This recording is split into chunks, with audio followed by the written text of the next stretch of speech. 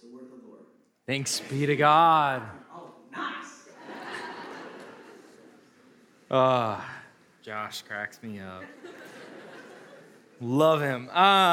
Good morning. My name is Jake. Thanks for the good morning back. My name is Jake, and I'm one of the pastors here. And we're going to be in 1 John chapter 3, starting in verse 19. So go ahead, open up your Bibles, and you can just find chapter 3, verse 19. Just kind of place your finger by it so you know where we're going to be following along and read it. I'm going to pray for us. Father, we are opening up your word, and yes, thank you, God, that you speak. And so I just pray over all our people right now in the sanctuary that everyone, you know the variety of positions of our heart that we're in. And so you know some of us are excited, expectant, some of us are tired, some of us frustrated, angry, bitter. Wherever we're at, I'm asking that, Holy Spirit, you would come and meet every single one of them. And that, Jesus, you would come present to us in the scriptures and that you would walk amidst us in this room. Amen. So when I first started preaching at this church a while ago, the week of preaching, I would get like super locked in, and my poor wife, Lexi, I would be like, every plan needs to be canceled. I need to be at bed 5 o'clock the night before. If we had a date night, I was like, I don't know. What if God has to speak to me on Thursday night at 5 o'clock? And so I was just kind of like a pain to be around as I prepared. And it's funny now, after we've been married for a while, and we have a kiddo, Lexi would probably say to me, I don't care if you're preaching to all of God's angels tomorrow. If our son cries, you will get up with me. And she was super gracious to me at the beginning, still very much is. I didn't mean it to sound like that. She went to the 9, so it's okay.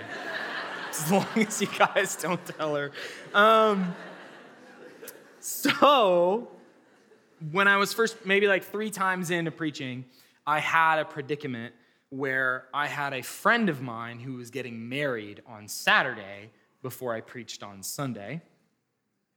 And I was internally debating, do I go, do I not? I know it's a bad move, okay? I already know. You don't need to be like Jake. So internally I'm wrestling, and really on Saturday I'm still writing my sermon, and I come to the end of the day and I realize I can't go. And it's because someone had said of my sermon that I had been writing, I don't know if the people, when they hear that, are going to be very impressed with how much time you spent on this sermon. And so I spent the entire night writing it, missed my friend's wedding, and then I got the next morning, and I worked on it some more, and I preached it, and I got done preaching, and that same someone said to me, honestly, And you guys actually know who this person is. Is Jake really going to put somebody on blast like that right now? You do. You know exactly who this is because they have said similar things to all of you guys. Things like, honestly, when you think about it, you're not that great of a mom. Think about how impatient you were this last week with your kids. Or they say, 37, and this is what you've made of your career. Or, as you sit in your Bible study, things like, honestly, when you look at your faith, I just don't really think you believe that much. That someone is your heart. It is the worst critic, often the most brutal. What's so hard about it is you have to live with your heart, and it knows everything about you, and a lot of the things it throws against you are at least somewhat true. How do you respond to a heart that condemns you? Like look right here in verse 20. Whenever our hearts condemn us. That's what we need to talk about today. Because your heart will condemn you. For some of us, it gets so bad that it leads us into bouts of mental health, depression, and anxiety, and all kinds of other mess. For some of us, we look good on the outside, but the heart that condemns and the voice and the things that it says function like a cruel taskmaster, like me. Or I'm missing a friend's wedding because I'm like so worried, not even about like that God's word would be preached. I'm worried about what you guys think about me when I get done. And so all of us have this heart, and our world has ways that it tells you to deal with the voice of the heart. Common words, phrases, they come out in cliches within our culture that we're going to talk about how they're not actually helpful. These little things you say back to your heart. But we have to say something back to our heart, right? Like you live with your heart. If it says something in condemnation, you have to be able to, in a sense, give a defense to your own heart. So what do you say? 1 John is going to tell us what to say. Because to kind of remember where we're at in this letter, chapter 3 talked about last week and with Will and then the week before with John. What has he said so far? He has said that if you're really a Christian, you won't sin. Okay, and then the next thing that Will was preaching about is that if you're really a follower, you will love your brothers and sisters. And we all go, okay. And then he says the standard of love is Jesus sacrificially dying. At that moment, your heart can't help but perk up and say, hey, you don't live like that. So what do you say back to your heart?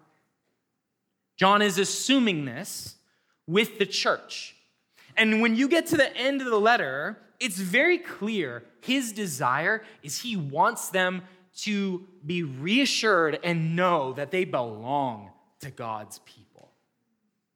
So we have to deal with that condemning voice. And so he says in verse 19, by this we know that we are of the truth and reassure our hearts before him. How do we reassure our hearts? We reassure our hearts by what he just said, by the fact that we love one another, and that's how we know we really belong to the truth. And that's when the heart gets to jump up and say, you don't really love people like that.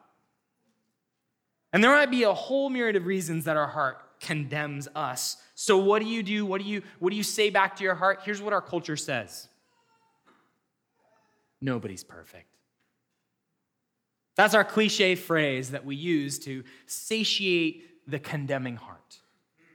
Nobody's perfect. I'm only human. I'm learning to embrace my flaws and live with them. And we laugh, right? But we use this frame of thinking in some way to kind of lower the standard of God. Here's why it doesn't work. Jesus literally said in Matthew 5:48, you therefore must be perfect as your Father is perfect. So our heart is not stupid. And so when we say, hey, nobody's perfect, as a genuine follower of Jesus, our heart goes, well, so that doesn't really, here's the other reason that doesn't actually work, and I think that we experience it this way, and I'll tell it to you with a story. When me and Lexi first got married, I had characteristics about me where I'm an external processor, you might guess that, and it comes in a lot of giftings in ways, which it helps this out. I find out what I'm saying as I'm saying it. It does not work very well when you're an extrovert and you're an external processor, and as a young man, your confidence really outstrips your abilities. And so when we first got married, I would talk over my wife without even knowing it and be like 30 minutes into something that I'm making up that I know about. And so at first she was very patient with me and very gracious. And then as our marriage went on, she would finally pipe up and say, hey, you're talking over me. You need to stop. And the first time she said that, what happens? in my heart, right? First, I'm embarrassed because she's right. The second thing is that my heart points out, condemns me in the moment. You're wrong. That's not loving at all, and it's arrogant. And then I have this reaction where I want to push back and go, oh, you see, Lexi, I grew up in a family where it's normal for us to all talk over each other. Some people laughing because they got that family.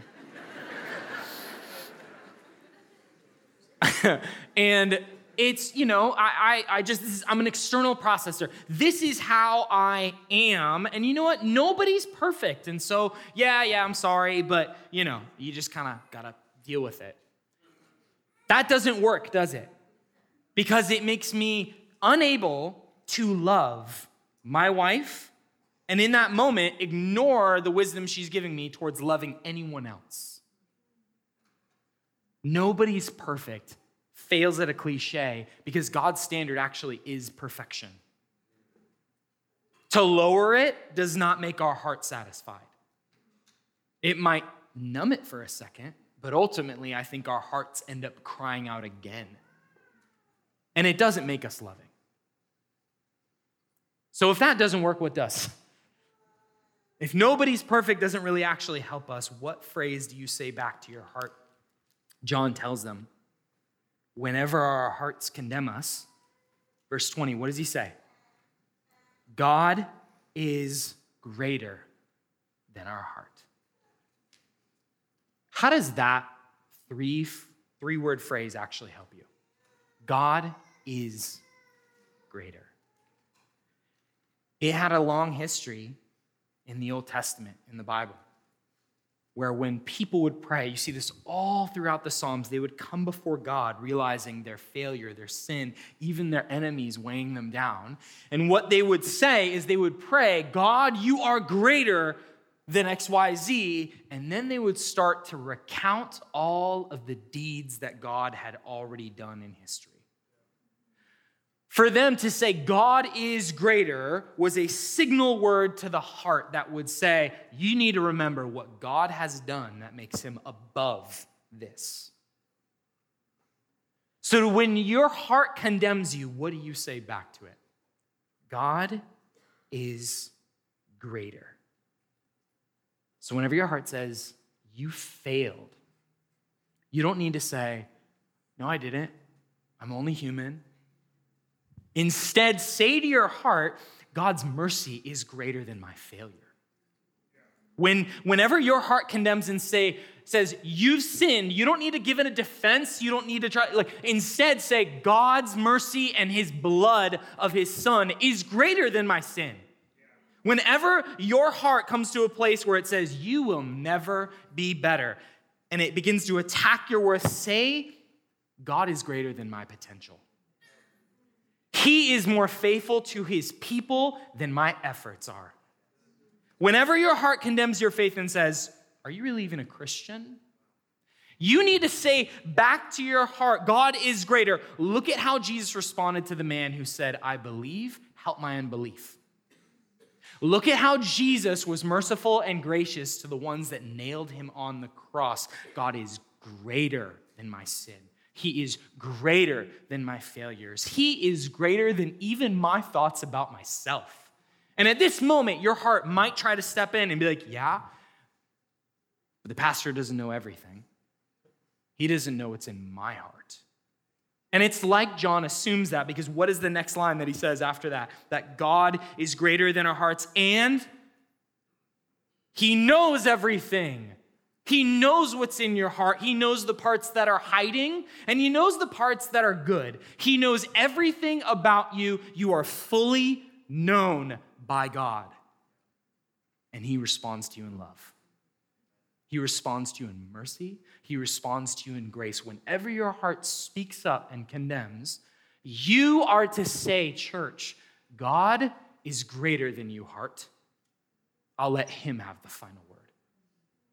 And that allows us to move forward where the church is meant to move forward. Because we would be mistaken if you were to take this part, stop here, and be like, I'm glad God has given us something to make us feel better about ourselves.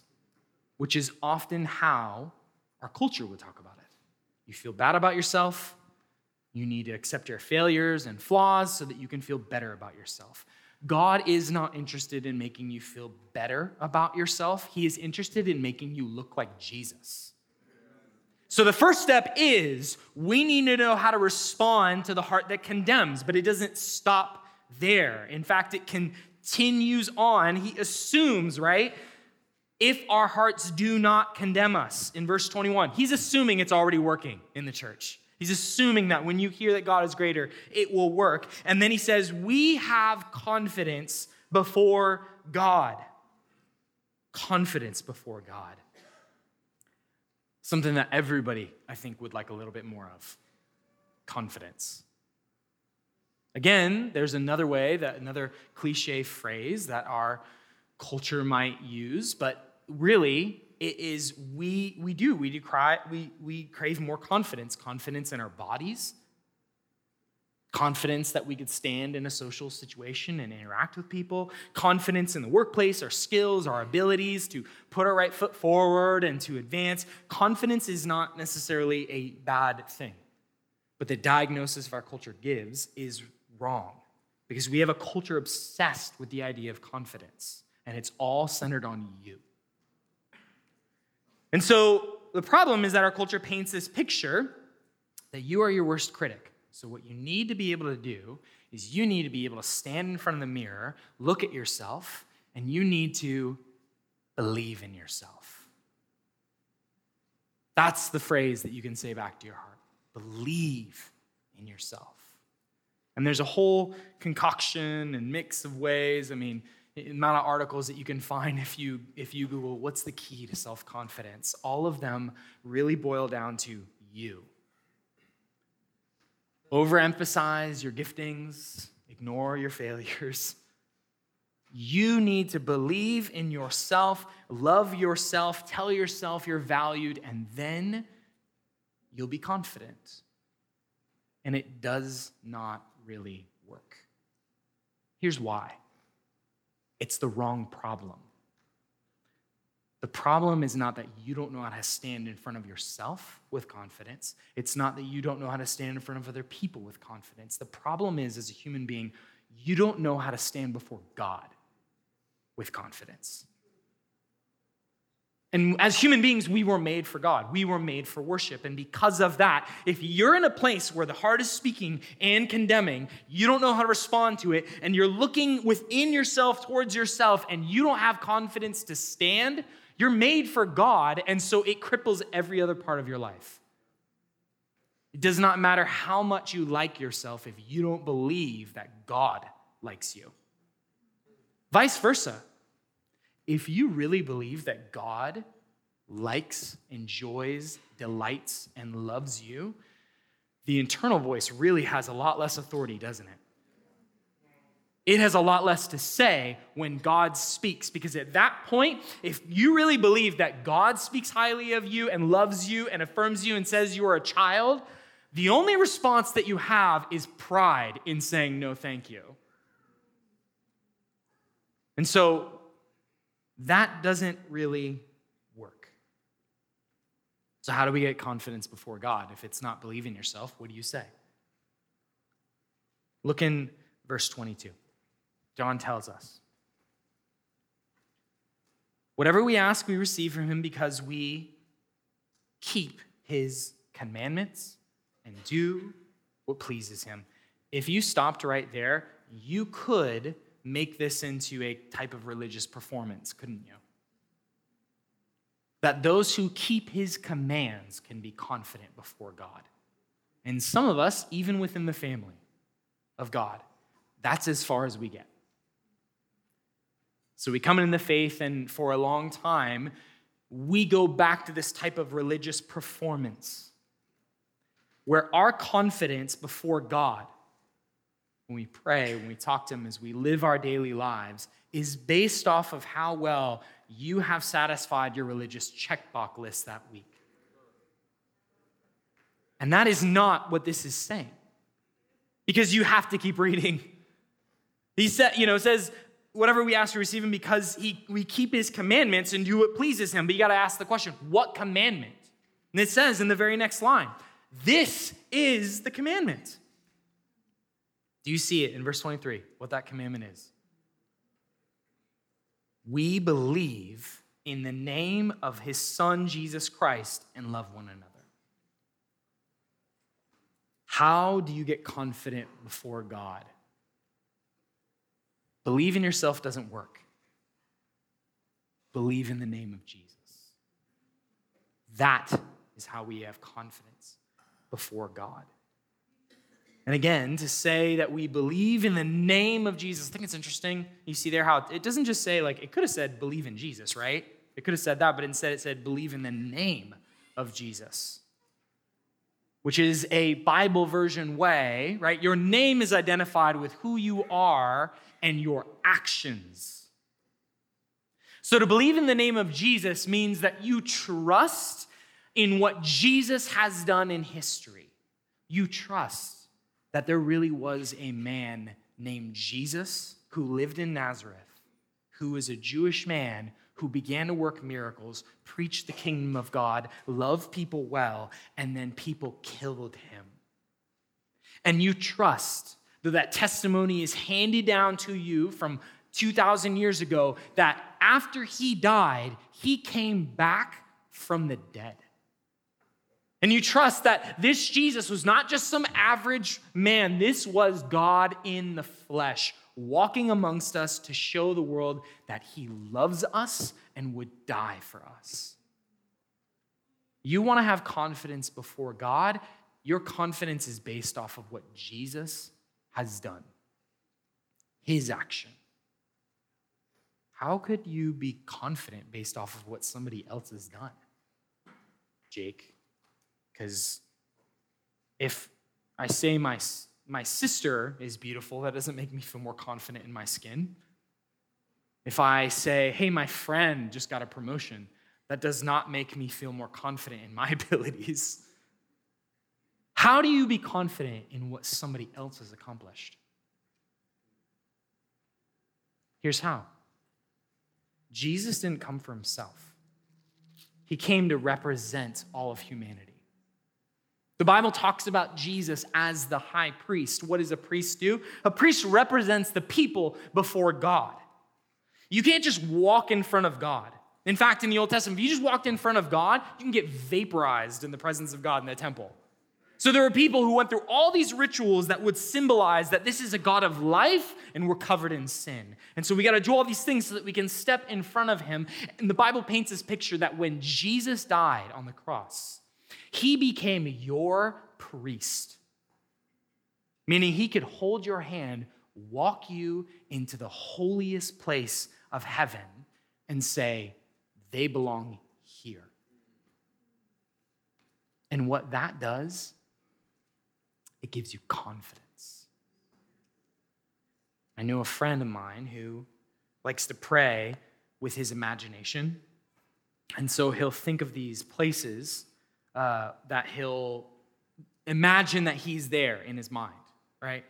And he will do this just kind of exercise that will help him connect to God. And so he's been doing it for a bit and told me a story of this place where he imagined kind of, and this is so peculiar to him, like a pub type bar almost. And he would go there and walk in the door, and within that bar, he would imagine the Father, the Son, and the Holy Spirit sitting at this high bar table, and they'd have a beer for him, and they would say, come sit down. And then you would imagine coming and sitting down and imagine their faces delighting in his presence. And then he would start to pray, right? That, like, what a cool entryway into prayer. And he told me of this time where he really messed up. He had done something that really hurt his wife within their marriage, something that he was ashamed of, had sinned against her. And they had reconciled, but he knew he needed to go and pray and talk to God and was still feeling really bad about himself. And so he went to pray and he got some time quietly. Imagine this pub bar, right? Walks up to the front in his imagination and the door is shut. And he begins to weep. And so then he hears a voice. And the voice says, look at the door. And so he looks at the outline of the door, and it's covered and dripping in blood. And he hears another voice, and it says, you get to walk into this door because of the blood that covers the door, not because of your abilities. And so he walked in his imagination, sat, prayed, and God ministered to him in this moment. That's the picture that the Bible paints of how we are to be confident before God. If it is based off of what you do, it's God. You don't have any right to step in his presence. But if it's based off of believing in the name of Jesus, you get to walk right in. And what do? John tells us what this confidence ultimately goes to and is for. He says in verse 22, whatever we ask, we receive from him. The confidence is for prayer. You can tell what you believe about how God thinks about you based off of how you pray. How confident and boldly you ask for things. How much do you assume that he will give whatever you ask? And that's a crazy statement to say. Does that mean we just carte blanche anything I ask from God? God, I would really like a just easier job. I'd really like my friends. You don't get carte blanche, and we know that just off of our experience as human beings. So when you read that, you pass it over and you go, oh, that's nice, but it surely can't mean that. And we get later in the book that it gives like more caveats of like whatever we ask, we will receive in accordance with God's will. But that comes later, because I think in this moment what John really wants to highlight, what do you assume about God the Father when you pray to him? That he wants to give you what you ask? Do you really think he's a dad? Jesus taught his disciples this parable where he would tell them, ask anything, and then he told them, which father of you, if his son came to him and asked him for a fish, would give him a scorpion? And so Jesus was pointing out to his disciples, you guys are dads. Not all of you are that great at being a dad. And yet, if your son asked you for a loaf of bread, do you give him razor blades? No, because you love your kid. And he says, you who are evil, right? This is what he said, like, know how to give your children. How much more your Father knows how to give you good gifts to those who ask. And you see this in kids, where my son, he's got like a handful of words, but he doesn't really know how to talk. And so he will ask me for things with whatever communication is at his disposal. And it's funny, the first thing I notice about my son is as a child, as a son, he assumes that wherever I am, he's allowed to be. Dad's in the bathroom. It's so okay for me to be in there. Dad's in the shower. That's where I should be then. Just assumes that wherever I go, it's okay for him to be there. Do you assume the same about God? And I'll pick him up and he will ask for things, right? He'll see me eating some of my food and he'll just, it's fine, I didn't want this mac and cheese, but I guess it's yours now. He'll assume as a child to a father who loves him, right? Doesn't even have words for this, but he knows it, that my Father will hear my requests and give me what I ask of him. So much so to the point where if I have a knife, right, he assumes in his little brain, Dad loves me, knife is shiny, I like shiny things.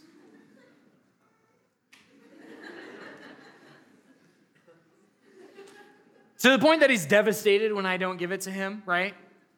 And it makes me think about this, right?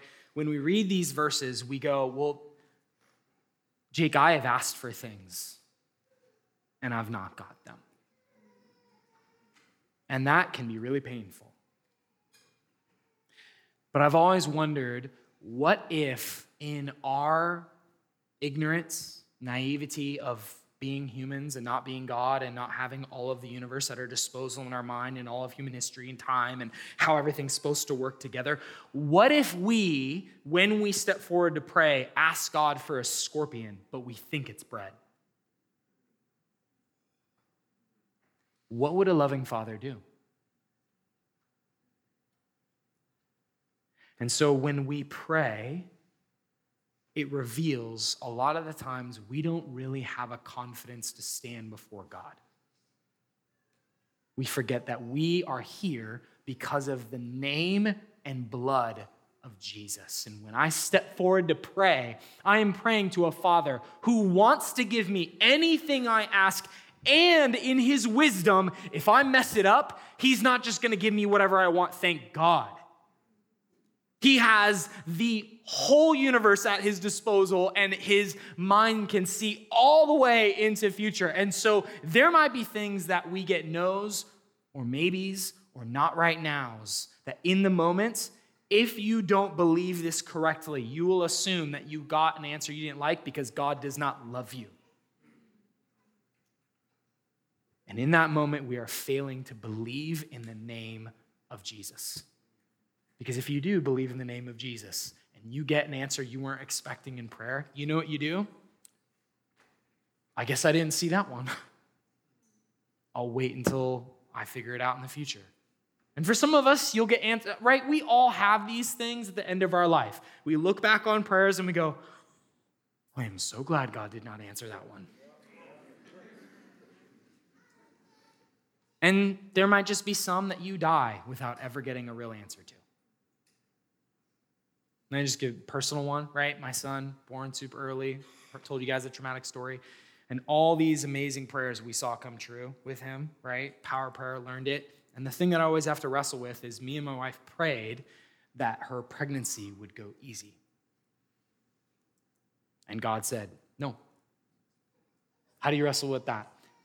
Your only options in moments like that is to deduce, maybe he doesn't love me, or I believe in the name of the Son of Jesus. It can't mean he does not love me. It just might mean I don't understand.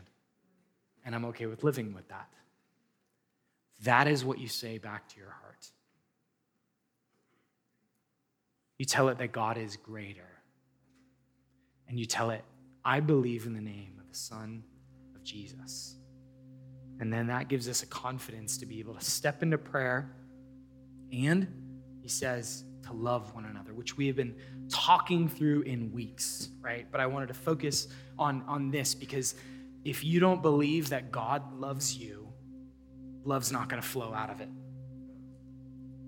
And if you really believe in the name of Jesus and he loves us and has given us access by his blood into the sanctuary of God, that God's just sitting there every time you talk and he's like, go ahead, kiddo. If you don't believe that, or if you do believe that, you won't be able to not love people. It will flow over to others every time you hear it.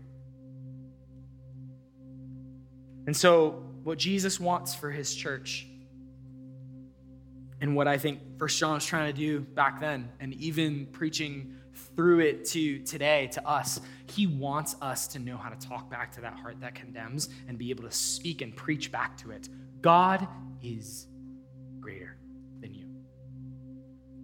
And to be able to stand in confidence and prayer and in love. Your feet are standing on the ground of I believe in the name of Jesus. And so as we end our time, I want to give you guys an opportunity to put this in action right now, because the last part of this verse, whoever keeps his commandments abides in God, God in him, says in verse 24, and by this we know he abides in us, by the Spirit whom he has given us. And short version of this, what does the Spirit do? It points you to believe in Jesus. So here's what I want you to do right now. I'm going to invite y'all to close your eyes, bow your heads. We're going to do a moment where I'm going to ask you to listen to the Holy Spirit. Even if you're here and you're like, I don't even know if I'm a Christian, you could actually still try this. I would invite you to anyways and see what happens, see what God does. For all of us who would say, we do believe in the name of Jesus, I want you to take a moment and I want you to ask God those questions and listen to the Holy Spirit in you. And the first question I want you to ask, and I'm just going to give you quiet right now to do it. Holy Spirit, show me, where is my heart condemning me?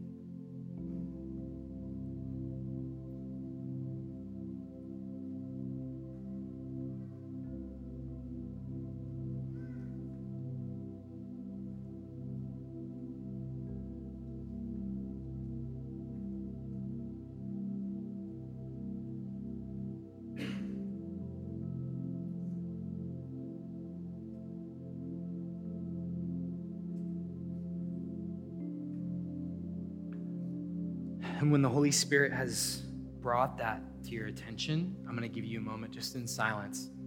Preach back to your own heart and say, God is greater.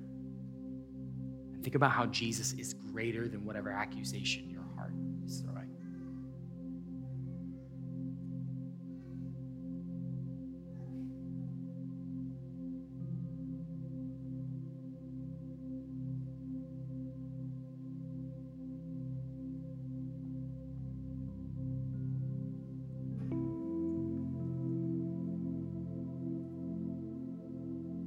And lastly, I want you to take a moment. And I want you to ask the Holy Spirit to reveal if there's anything you are putting your confidence in that is not the name of Jesus.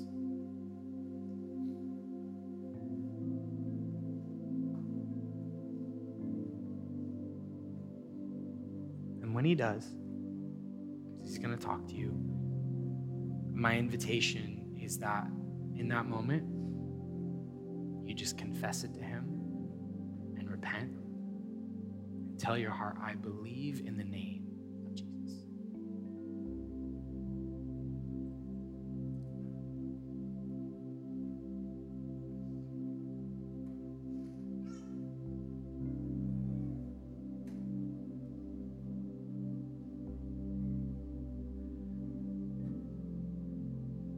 You can look back up here. We're going to take communion, and this is a physical, tangible embodiment of what we just preached on. And so I want, as you take the wine, take the bread, to preach to your own heart in that moment that you belong to the family of God because of the blood of Jesus, his body given to you. And knowing that confidently, go out into this week, love one another, and pray boldly like you have a Father who hears you. God, I thank you for this time. And I thank you for your word. And I thank you for your Son, the one we love, the one we put our hope in, the one who is the reason that we're here every Sunday. Continue to reveal him to us throughout the rest of this day and into this week, and empower your people to love and obey you.